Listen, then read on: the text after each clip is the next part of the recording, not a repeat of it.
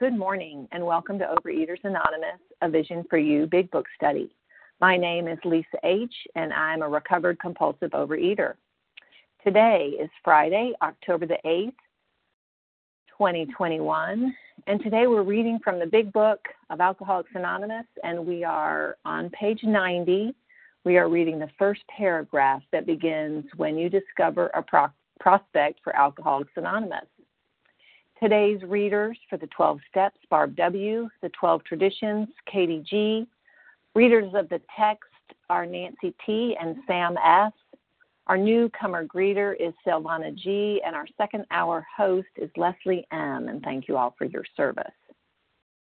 The reference numbers for yesterday, Thursday, October 7th, 2021, for the 7 a.m. Eastern Time meeting, it's 17,844.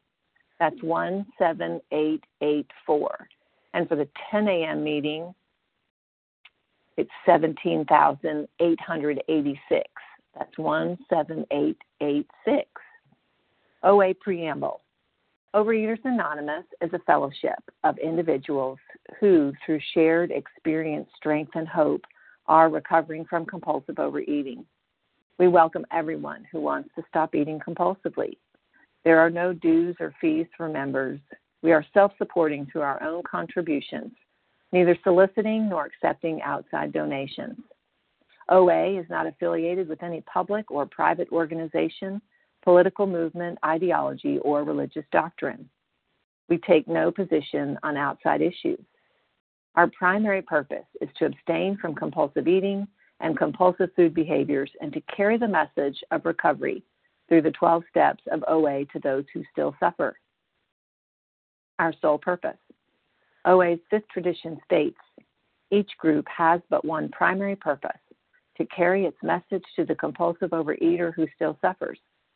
At a Vision for You Big Book Study, our message is that people who suffer from compulsive overeating can recover through abstinence and the practice of the 12 steps and 12 traditions of Overeaters Anonymous.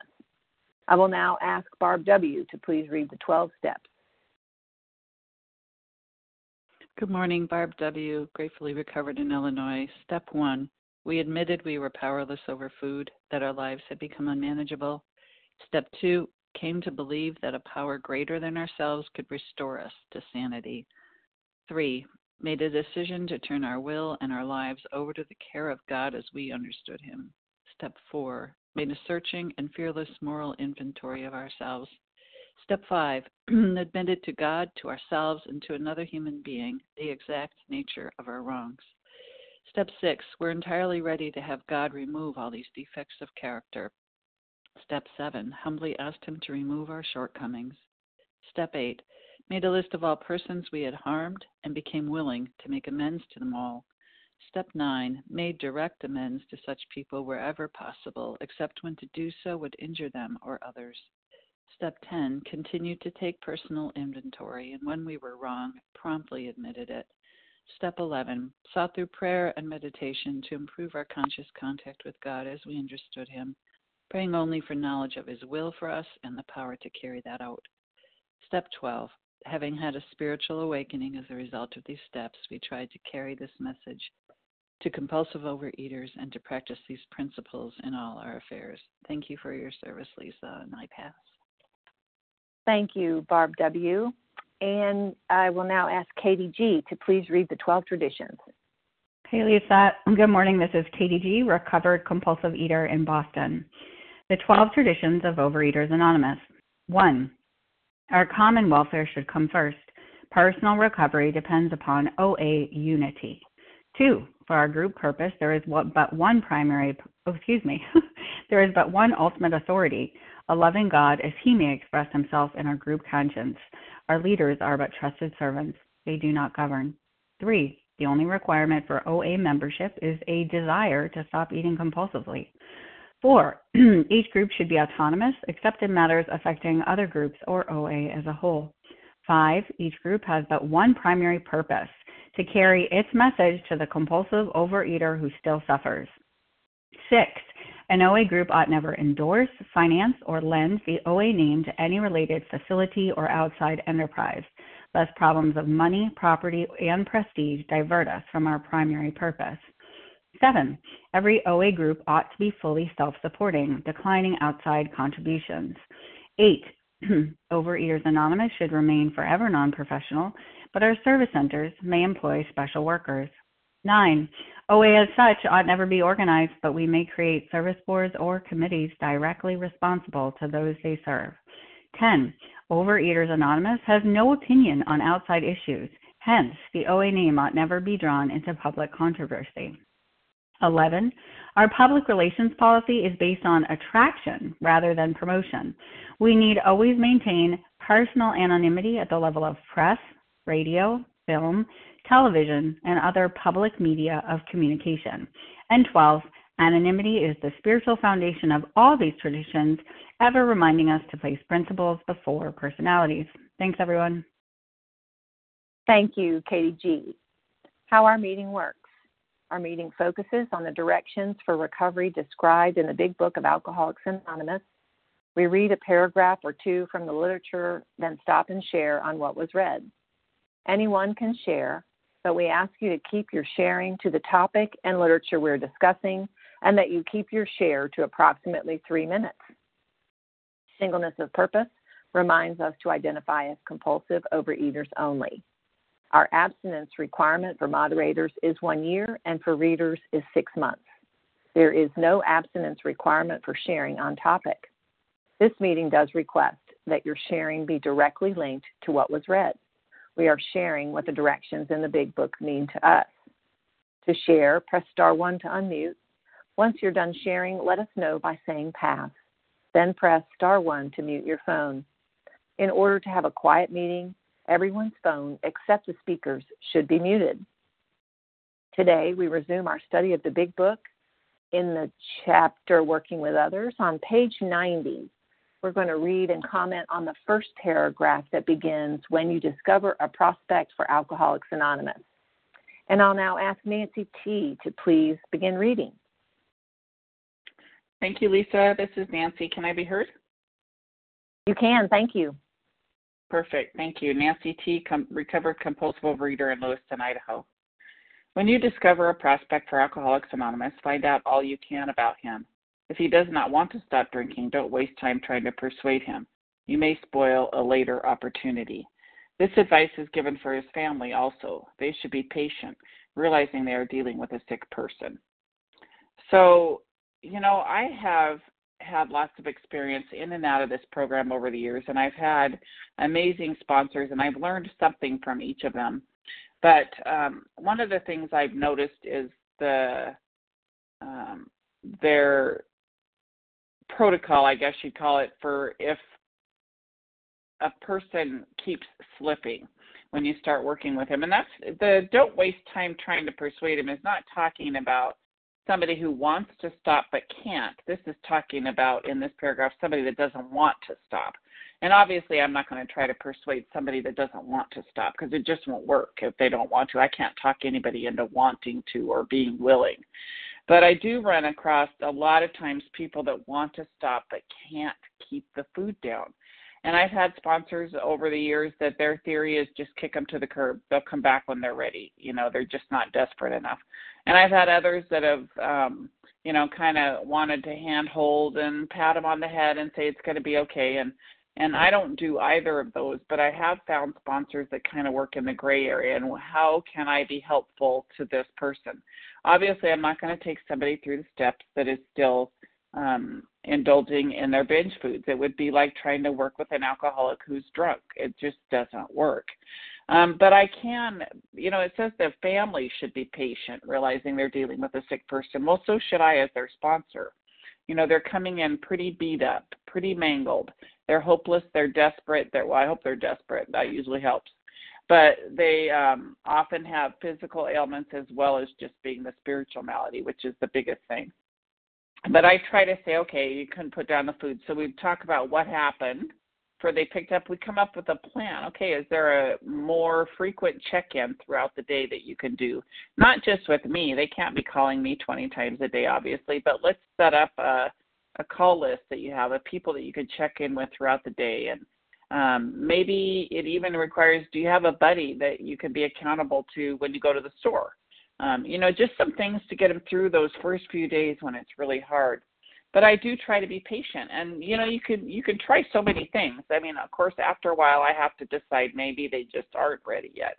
But I don't just throw the baby out with the bathwater right away. If they want to stop, that's the question. If they want to stop, I try to help them in whatever way I can, get those few days under their belt so we can get into the steps. And then when we do get into the steps, I go quickly. I think when you need to save your life, you need to get through them quickly. Anyway, that's my take on that paragraph, and thank you for allowing me to be of service. I'll pass with that. Thank you, Nancy T. And although we value your experience, we ask that you limit your shares to every third day in order that others might share their experience too. So who would like to share on what was read?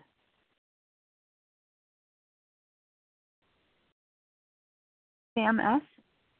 Sam. Melissa This C. is Larry K. Melissa C. Larry K.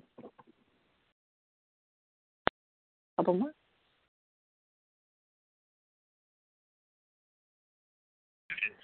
Cindy B. KDF.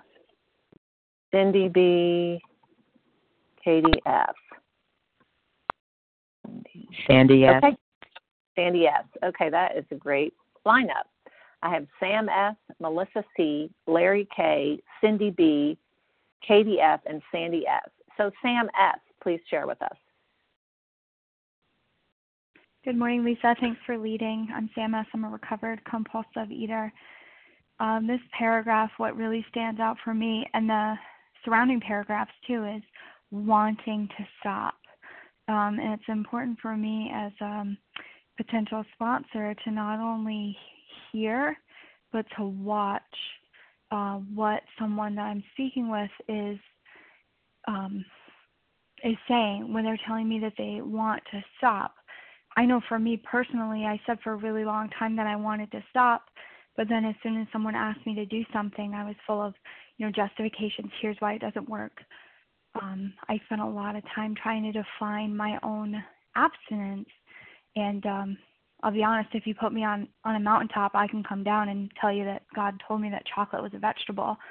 So I really have to make sure that when I'm talking to someone, that if they are saying that they want to stop, are their feet doing what their mouth is doing? Are they kind of taking that action? And I didn't for a really long time. I would fight back, ask questions, but. And I couldn't really do that until I was really done, and the food was what beat me. And I had to look at, not only my alcoholic foods, but also my behaviors that I was engaging in to try to control everything, and be willing to completely surrender that, so that way I could work the 12 steps. I really thought that I had this wonderful relationship and faith with God, but I wasn't actually doing any action or any work regarding it. And something that I've learned is there's a squirrel for every nut, and I might not be somebody's nut, and the way that I work my program might not work for someone, and I just might not be their teacher. Maybe I'm just there to plant the seed. Maybe they're there to teach me something about myself. And I've had a lot of learning opportunities where I get really upset and offended, and then I think that I want to work more, and really learning that I can't even fight my own disease, so trying to fight somebody else's and negotiate is really futile. I'm just really, really grateful. I'm grateful for the surrender that I had after years of trying to find middle of the road solution and work the program my own way, and defining my own abstinence it was like hopping this way and that way and this way and that way to justify what I wanted to do that day, and it didn't work for me. So I'm just really grateful. I'm grateful that we have a program that's clear cut, and I'm really grateful that it says want to stop, not want to hear me preach about why people should stop, because that never worked for me. I don't know if it works. Oh, perfect. With that, I pass. Thanks. Thank you, Sam S. And Melissa C., you're up, followed by Larry K. Hi, good morning. Thanks so much for your service this morning. I'm Melissa C. I'm a recovered compulsive overeater. I live in New York, and it's what I hear in this paragraph. What I really see is wanting to stop, not wanting to stop the consequences of the eating, but actually wanting to stop eating. And there's a point, I know for myself where it wasn't even the consequences anymore. It was I couldn't stand living with the food, and I couldn't imagine life without the food. And, for me, it was a point where the food just stopped working. And that is a glorious spot to be in. And I think, there's lots of people that we meet along the way who, and I'm so glad Nancy said it, who they do want to stop, but they need help. They need help. And that's very different. I think, we can kind of determine that. I've been able to a little bit by give someone something to do. We're told willingness, is indispensable. It's the key that unlocks the door. It allows God's grace to enter. And so, give them something to do. And that, for me, is a really good determination, helps to determine if they really do want to stop. And, the other thing that when I read this, my daughter recently seems to really be one of us. I see it. She put on an enormous amount of weight in a really short amount of time, and I see how she's eating. And, I mentioned something to her recently, just that her room was disgusting. And I said, you can't eat in your room. We're going to get bugs. You've got to clean your room. It's disgusting. And I said, just eat downstairs. Just sit at the table, sit in the kitchen and eat. She said, I can't. And I was like, what? And she's like, you are constantly looking at what I eat. And here I am thinking that I don't say a word. But she knows me, and she knows my expression. And then she said to me, Mom, I don't want any help. I am happy eating. I don't want to stop, but I know where to go if and when I do. And I thought, holy smokes, shut my mouth. So that's really what I got from this paragraph.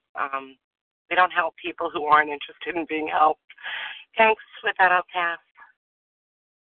Thank you, Melissa C. And Larry K., you're up, followed by Cindy B.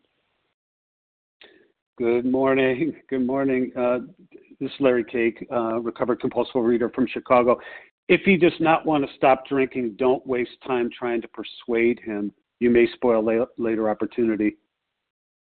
One reason might be that people do not want to be influenced. Human beings actually are motivated to resist persuasion. In fact, when we try to persuade someone, their natural inclination is avoidance or counter argument. You ever go on Facebook and you see the people that are trying to persuade, people with their opinions? Makes us cringe, doesn't it? Regardless of what their opinion is. I know it makes me cringe. People don't want to be told what to do. When pushed, what we do as human beings is we raise our defenses. It's like we have a sort of anti-persuasion radar. You'll even hear it on the line here. Sometimes people will share, not so much on what was read in the paragraph, but rather you'll hear strong resistance and unsolicited counter arguments to what someone else has shared. And they're human. They're just like me. They're human.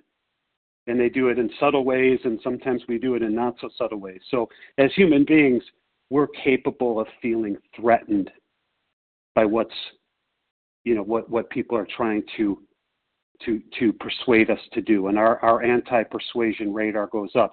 So what this paragraph teaches me is that giving people directives isn't particularly effective, in carrying this message for sure. People who are hurting are infinitely more interested in what your experience is, rather than a directive from us on what they feel we need to do. So even if someone asks me, hey, Larry, tell me what to do, I'll probably say, well, you know what, let's see what the big book instructs us here. Maybe we both can find out, you know. And also for me, I try to ask questions rather than make statements. For example, you know, hey, I couldn't stop eating, and this program of action, this spiritual program of action is the only thing that's worked for me. Do you suppose it might work for you? I don't know. What do you think? You know, what it does is it shifts the listener's role, you know, from counter-arguing and thinking about all the reasons something won't work. They begin to work out in their minds how it will work. You know, the disease doesn't need my help as a co-persuader. It can do the job wonderfully well all by itself, and that's what I needed. I needed to be kicked in the you-know-what by this disease. That was my great persuader. Nothing you were going to say was going to persuade me. And then when the disease beat me down, oh, was I ready to listen. So with that, I pass. Thanks so much. Thank you, Larry K. And Cindy B., you're up, followed by Katie F. Hi, thank you. This is Cindy B. from the Boston area, recovering bulimic and overeater. So, you know, the first part of this talks about finding out as much as you can about them. And, you know, both when I have asked someone to be my sponsor in the past at different times, and when I have taken on sponsees, I really respect it when somebody really wants to know my story and not just assumes that I am, you know, just, you know, like them or over, you know, just compulsive overeater, you know, like over the board. That that my story is important to be heard and to be listened to. I know for me, I've both on both sides where I have just assumed something about someone, and then later found out that wasn't at all the way that they were, or I've had people assume things about me, and you know that can build a resentment in the very beginning of a relationship, because it's a really important relationship, the sponsor-sponsee relationship. It's a very delicate balance of how much can you hold space for someone to be in recovery, and how much can you also allow them their process and their own path. You know, if someone doesn't want to stop, you know, binging or eating or whatever, you know, it really is, they're already in pain. You know, I know that from my own, like, relapses. They're already in pain. And I also know from my own relapses that, you know, that's God's time, and God will, you know, find, you know, either, you know, I don't know their path, but the more that I can be of support, and I think it's really painful. You know, I've been to meetings where I see people who I know are relapsing, and it's hard for them to even look me in the eye, you know, and you know, so I think it's the softest place I can be with them. And, you know, for me, I know my feet are made of clay, and I know that anyone who relapses, you know, that could be me just as easily. I don't judge anyone. And so it says, you know, you may spoil a later opportunity if you're judgmental, because this person, I have seen people come back after, you know, so many years, and it's just like so exciting to watch when they do. So if that'll pass, thank you. Thank you, Cindy B. And Katie F., you're up, followed by Sandy S. Good morning. This is Katie F., a recovered compulsive overeater in Virginia. And I just want to share that 34 years ago, yesterday, marks, you know, when I put down the food, what has been the last time. And you know, I couldn't have done that without someone carrying the message to me. Someone who had known me for 6 years and seen me go up and down and up and down and up and down, but she still carried a message to me and told me about a different meeting I'd never been to. And, you know, it was the disease, as others have shared, that had to convince me that I needed to do whatever it took to put down the food. And that's the same when I'm carrying the message to someone else.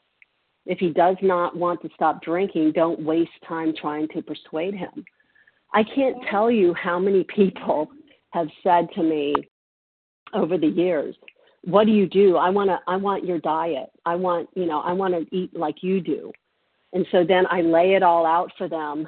I tell them, what I do, and usually they walk away and they're not interested. Now that's not always the case if they're in the rooms, but even then, I have I can't possibly tell you the names or the number of people that I have sponsored who I've walked through with them, day after day for months and months. And then they say, no, thank you. I don't want to do this anymore. I don't want to do this anymore. And for me, that is what this 12-step is all about, as Lois said to Bill, but you stayed sober through this. And that's what it does for me, is it solidifies my memory of what it was like for me. And there is no part of me that thinks that I could go back and have a different life than the one I had in the food. The disease had to persuade me into realizing that there's no other road for me, that I'm not just a casual eater. I'm not just a heavy eater. I'm a chronic, low-bottom, compulsive overeater who did not hit the bottom that I could hit because I was only 27 years old. I didn't even weigh 200 pounds, but I was very close. And, at 61, I could, I could do some eating. And there's no part of me that thinks that would not be the case. But I share this message because I don't know. I don't get to decide who's ready to recover and who's not. I just carry the message. With that, I'll pass. Thank you, Katie F. And Sandy S., you're up. Hi. Hi, this is Sandy S. from Asheville, North Carolina, recovered compulsive overeater. And, I really have no idea what I'm going to say, but I haven't shared in a while. And I would like to share on the topic. So I guess, I really always look for the essence of something. And the essence for me was what convinced me I wanted to stop. And for me, it wasn't the pain of compulsive overeating. I didn't find it painful. I was eating and throwing up, and I loved it. I mean, that sounds insane, but that was the truth for me. And, what did stop me was somebody sharing with me that compulsive eating and love cannot coexist. I didn't know what that meant. Her name was Gloria from OA many years ago. And then I had a spiritual experience of actually experiencing love. It was, I don't know why. It wasn't as a result of working the 12 steps, because in 1976, people weren't doing that like they are today. But that was what convinced me. It wasn't the pain. I didn't really feel the pain because I was eating and throwing up, and that got rid of the pain. What really convinced me was experiencing love, experiencing something that was so much more fulfilling than food. So I really don't know what is going to persuade somebody else. And I loved what someone shared. I really want to get to know the other person better. And that's really letting go of me and my ways and my controlling aspects of sponsoring people, is really asking God to help me really know this person and what will work, and really knowing how to present the message to somebody, or maybe not present the message. And there is somebody in my family that's in that situation where people don't know how to present the message to that person, and I'm helping them with that. And with that, I pass. Thank you, Sandy S. And this morning we have read the first paragraph of page 90 that begins, when you discover a prospect for Alcoholics Anonymous, and sharing on that one paragraph, And who else would like to share this morning?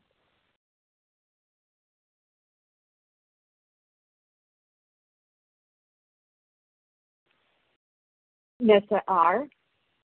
Nessa R. Ross M. Roz G. Roz G. And Carol K. And Katie Carol. T. Sorry, say again. Was that Katie T? Katie T. Thank you, Katie.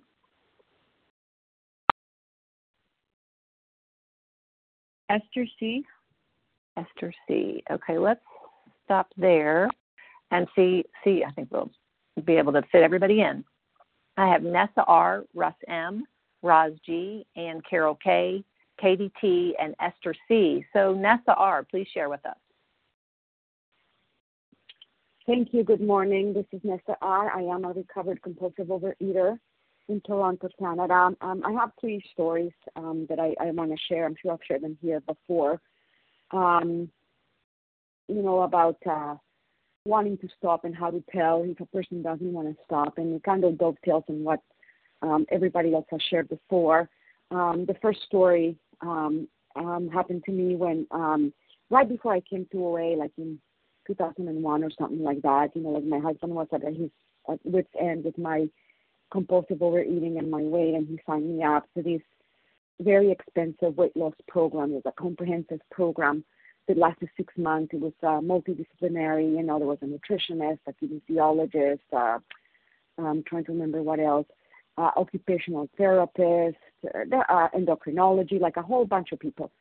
In those 6, and I went, not because I wanted to go. I went because he signed me up, and I didn't stop eating. And the miracle of that time was that during that time I only gained 2 pounds in those 6 months, which is for me a great victory.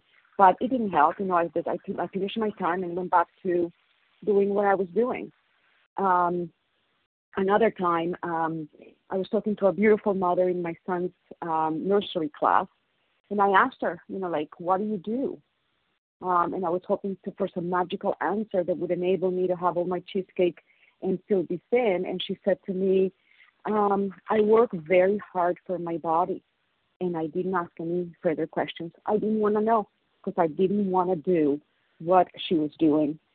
And the third story is my only time when I actually approached a prospect outside of these rooms, a friend, a relative of a dear friend of mine, a housebound woman, maybe 350, 400 pounds, I'm not really sure.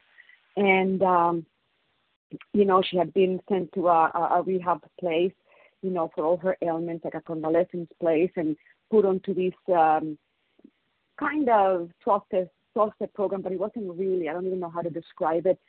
And so I saw an opening, and I told her about myself, and I told her what I did, and she never showed any interest. And I kept talking to her, and I said, you know what, I'm going to tell her how I eat, and maybe that will spark some buying in, some identification. And she said to me, but I don't eat like that. And I asked her, so then why are you so fat? And she said, I don't know. And at that point, I knew I had to back off. What made me ready was pain. This lady sadly actually died last year of compulsive overeating, although, of course, that's not what her death certificate says. With diabetes and this and that and the other. Thank you. And she never reached that pain threshold. I did reach that pain threshold. Pain was what made me stop. Until we get to that pain level, there's nothing anybody or anything can do to help us. So with that, I pass. Thanks.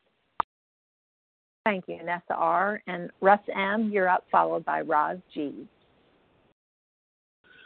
Thank you for taking the meeting. I appreciate it. Russ M., recovered compulsive overeater outside of Philly. So, this brings up a couple things for me. Once I got through the steps and I had a chance to sponsor, I want to throw the cape on and put the suit on, Captain OA, and, be like a prophet, man, proselytize people, get in their face. This is what I'm doing. And guys would come to me, you match up with prospective sponsees, and either I would scare them away or I came on too strong, and it would frustrate me. My handsome, great, good-looking single sponsor used to say to me, "You can't worry about their recovery. You got to worry about your recovery." And as my grand sponsor says, sponsoring and working with others has a 100% recovery rate. And it kept me out of the food, but I had to change my deal. I had to change the way I do it. And the success we have with our sponsees, I think, is sometimes in the way we live our life. I can't be beating people over the head and trying to force this on them. Like I couldn't do it for myself. Now I'm going to do it for someone else. And it just didn't make sense. I had to be humbled with that. And I continue to struggle with it, but I work on it because I don't want to see anybody hurt. I don't want to see anybody jacked up, but I can't live their life. I can't get them to their bottom. I can only worry about my recovery and try to share this because I owe it. I owe it. So I can't deny anybody. And, I'm always there to help somebody. But it was a whole different perspective. It's a growing pain and program, how I had to mature sharing the message. You don't have to beat anybody's head. You don't have to beat them up with it. And, sometimes our actions speak louder than our words. Just living this life, recovering and staying in the process, and God will work the rest out. It was just a lesson. So, love you. You have a beautiful day. Thank you, Russ M. And Roz G., you're up, followed by Ann Carroll K.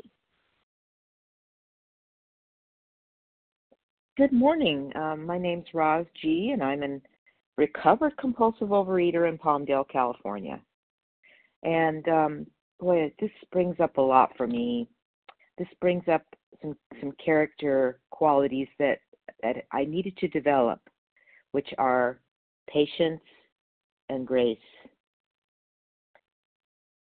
In my early days of OA and no big book recovery, I was a substitute teacher at a probation camp, and a lot of overweight teachers hid out in that place, and like morbidly obese people that had a hard time walking, and I was like a couple of the other people that I've heard in a way on this meeting this morning, is I wanted to save them. And so I was in OA with no big book recovery and thinking that I could still eat desserts on Fridays only. And I told them about Overeaters Anonymous, and both of them, one of them didn't speak to me for a really long time, and the other one looked at me as if I was like just crazy, a blank stare. And I was in myself and in my self-righteousness, and couldn't understand why they didn't want what I thought I had. And it has taken me so much ego reduction and so much meditation practice to see that, myself included, I have to take the actions to get the results of this program. And over the past few years, or I don't even want to say few years, because I have over a little over 2 years of abstinence, a long time in the program, but just a few years of abstinence, 2 of them. I'll put my name out for sponsorship, and I get lots of calls, and sometimes we'll get started, and people will tell me I'm not ready, or I'm in the food, or I ate this, and I just have to say, God bless you. God bless you. It was, whatever work we did together was wonderful. And then people, sometimes it takes them a little while to get in some more pain, as we're going to read again, a little bit later, to call back. Or they found somebody else and it worked out with them. And I don't have to feel that it was my fault that I did something wrong. because all I tried to do and all I try to do is to carry this message. And that's humility and grace and patience. And with that, I pass. Thank you, Roz G. And Ann Carol K., you're up, followed by Katie T. Good morning. I am on my second day of abstinence, having found a new sponsor day before yesterday. It's different, but I guess my endurance is different. So this morning I was facing a weighed 3 ounces of yam that I didn't have yesterday because I'd had cancer surgery in the thoracic region, and I just couldn't get it in. So I was sitting there, and I thought, let me listen to the meeting, which I did from the beginning. And there it was, do I really want this? And what's talking to me anyway? So I can't tell you about this paragraph. I've been dropped so many times, been told people don't like you, an amazing sense of rejection about myself. But here I am on the second day of abstinence. And I even recall when I was sponsoring, because I'm coming back, having been a sponsor, not wanting to drop someone having been the subject of many rejections. So I really hesitated to throw someone to the bus. So I think when she had said as part of her lunch she had pita bread, I think I reacted with a tone of voice. And I don't think I heard from her again. And a couple of months later, she called me, and she had found another sponsor and was abstinent. I don't know whether she's listening today, but it felt good. I'll tell you this, share a little. I was a little jealous. Maybe I wasn't totally recovered at that time, but I was happy for her. So that's my part. The reason I'm sharing is I just wanted to say it is so hard to be dropped. And looking back, perhaps the sponsors that dropped me are a little fearful of my shares, a little frightened of me. Maybe, I don't know. It's not my job to second guess that, but that's it. I'm just sharing from the perspective of being a sponsee how difficult it is to be dropped, and also for anyone not starting the process. Get in there and start. Just get into life. Thank you, and I pass. Thank you, Ann Carol K. And Katie T., you're up, followed by Esther C. Good morning, fellows. This is Katie T., a compulsive overeater in Taylor, South Carolina. I am so excited to be on the line this morning because it's hard to want this recovery. It's hard to, it's easy to want it, but it's hard to commit to the path that takes us to recovery. And I'm excited because I get to be rigorously honest this morning that for over a year at least, my program, after being recovered and having beautiful freedom from even a desire or a thought of turning to my foods, I had, ceased going to meetings and gave myself the excuse that they were Zoom. I didn't like Zoom. Bewailing the fact that I didn't have a good connection with a higher power, even though I had a connection, and not facing the fact that I wasn't doing the work that our program prescribes to be in touch with that higher power, to access the power that I need. And there was a gradual deterioration of my program until, a few days ago, I had a major days of binge and on sugar. And I got so sick, even after I'd stopped, that I went and took a COVID test because I was feeling so ill. I turned to someone I thought could help me. I was desperate, and that person is is working with me now, and it's a beautiful thing that God brought me to a place where I was truly willing to do whatever I was asked or told to do, and that I'm embracing it, that I'm grateful to God for the sickness that made me face this. I'm humbled. I don't have to have any shame over not being able to say recovered, even though I had been prideful about that. I've been humbled. I'm grateful. And I just hope that this speaks to somebody else out there who is, not doing their morning prayer and meditation, who's not doing their evening review, who's not turning to God throughout the day, who's not following a sponsor's direction and guidance, to encourage you to, go to God on your knees if need be. I was doing that for a week before, actually on my knees for a week before I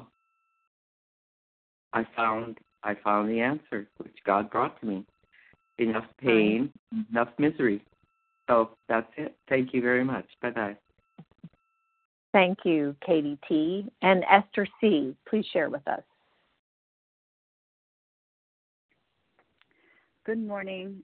My name is Esther C. I'm a recovered compulsive overeater in Canada.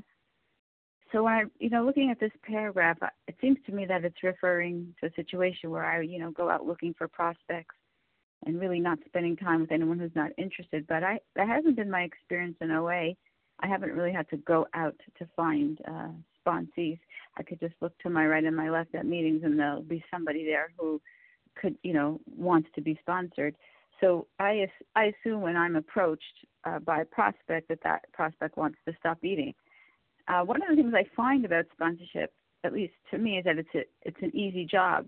I mean, yes, it does take up time, and like the big book says, our phone jangles at all hours, but the actual carrying the message, to me anyways, is easy because all I have to do is share my experience. I know my experience. I know my story both before and after recovery, so I don't need to prepare or do research or anything like that. This is a little different maybe than some other types of teachers or traditional teachers, right? Their job is to figure out a way to get the student to understand, but I don't see it as my job to get the sponsee to recover, right? I'm saving my life. It's really the only life that I can save.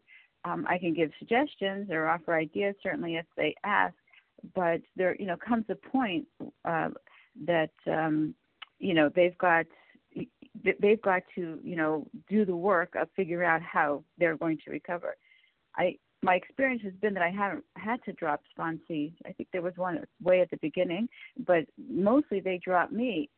Perhaps they're hoping that I'm going to figure it out for them, or they're looking for a different kind of sponsor relationship where someone will hold them up and take good care of them. But it's not, it's not that what I understand that I'm meant to do. And so they could get turned off and it's not working for them. When I'm working with a sponsee, we do step work together. I have, obviously people I call for fellowship or make outreach calls, and that's one thing. But working with a sponsee, we do step work together. What are you up to? That's what we talk about. So a prospect or a sponsee doesn't get to call just to say hello.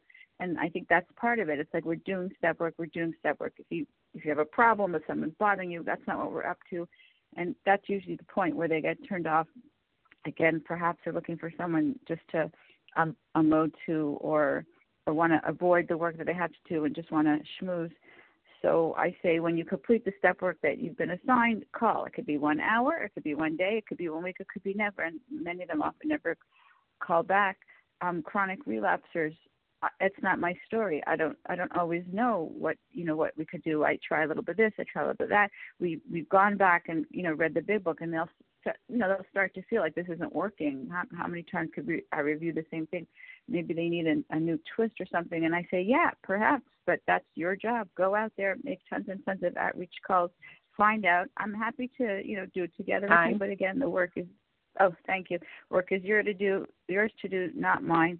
So sponsees self-select. Most of them, I would say, leave me. It's not always a match. But my agenda is that I'm here to help.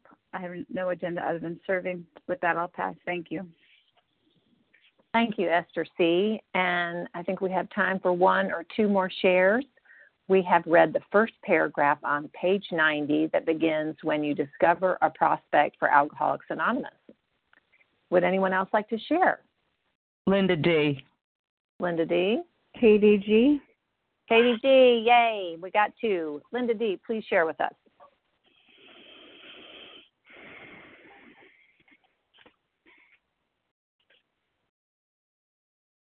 Linda, we can't hear you.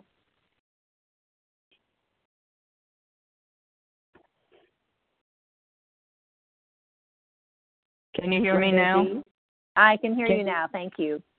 Sorry. I've been Linda D. from Connecticut. I've been sponsored by so many people. I've learned so much. The main thing that I've learned is that this program works. I have a deadly disease, and I better shut up and listen, not only to all of you, but my primary relationship is with God. And that's inside, and I better be listening, because the only message I have is what I live. And I have to live it each day with my higher power, which is within. And I will hear suggestions from without. The ones I hear from within are the ones that guide me. They guide me through good. They guide me through awful, awful stuff. I am so grateful for all of you. I can't do this alone, and I don't have to. I have all of you to teach me how to live, and I pass. Thank you, Linda D. And Katie G., please share with us. Hey, Lisa, thanks for taking the meeting. Katie G., you know, I wasn't going to share because I shared once this week, but I just wanted to offer some experience. When I came into these rooms, I just didn't want consequences for my behavior. Like, I am an entitled, self-righteous addict, and I wanted people to cater to me. And if they told me the truth, it hurt my feelings. And I have to tell you that the women who said to me, Katie, I'm offering you this only solution I have. I can't do this for you. They're the ones that taught me the most. This isn't about being fired. Like, I fired myself. A lot of times people will call me and they'll say, you know, I'm in the food, but my sponsor said I don't have to go back to step one. If I'm in the food, I'm at step one, whether the sponsor puts me there or not. We are sick people. And I think a lot of times in my codependency, I think that just loving somebody and offering them flowers and roses, that somehow I'm important and I'm God and I can get them to recovery. And really all I have to share is what works for me, and that's it. And it's amazing how over the years when you stay in the rooms, people come back. They come back and nobody's ever saying, wow, that was a great time, you know. And I definitely started off as an evangelist, and today it's like, I can't fight my own disease. I'm not going to fight anybody else's. Here are the instructions as laid out in the big book, Alcoholics Anonymous. I don't mess with the allergy. I don't mess with the obsession. If you want the solution, I'm happy to work with you. If you're going to stay in the problem, I don't have anything else to offer. This program is vital to me. I cannot water it down. It's about getting a relationship with God. And I don't need just a little relationship with God. I'm all in. I need God 1,000%. So I don't know, the people that make me mad when I'm uncomfortable, they're the ones that are teaching me. They're the ones that get me to God. And with that, I pass. Thank you, Katie G. And there's 1 minute if anybody has a quick share or a quick thought.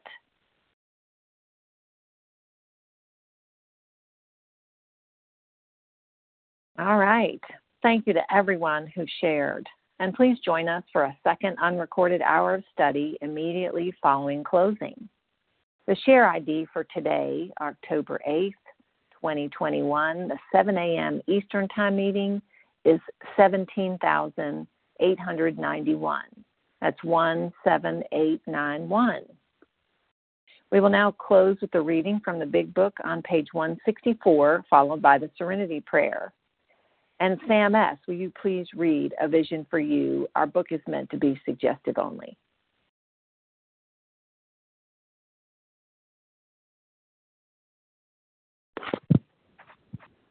Good morning.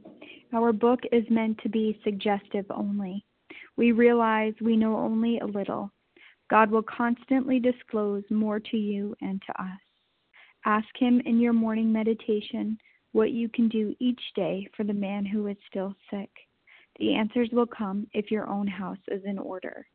But obviously, you cannot transmit something you haven't got. See to it that your relationship with Him is right, and great events will come to pass for you and countless others. This is a great fact for us. Abandon yourself to God as you understand God. Admit your faults to Him and to your fellows.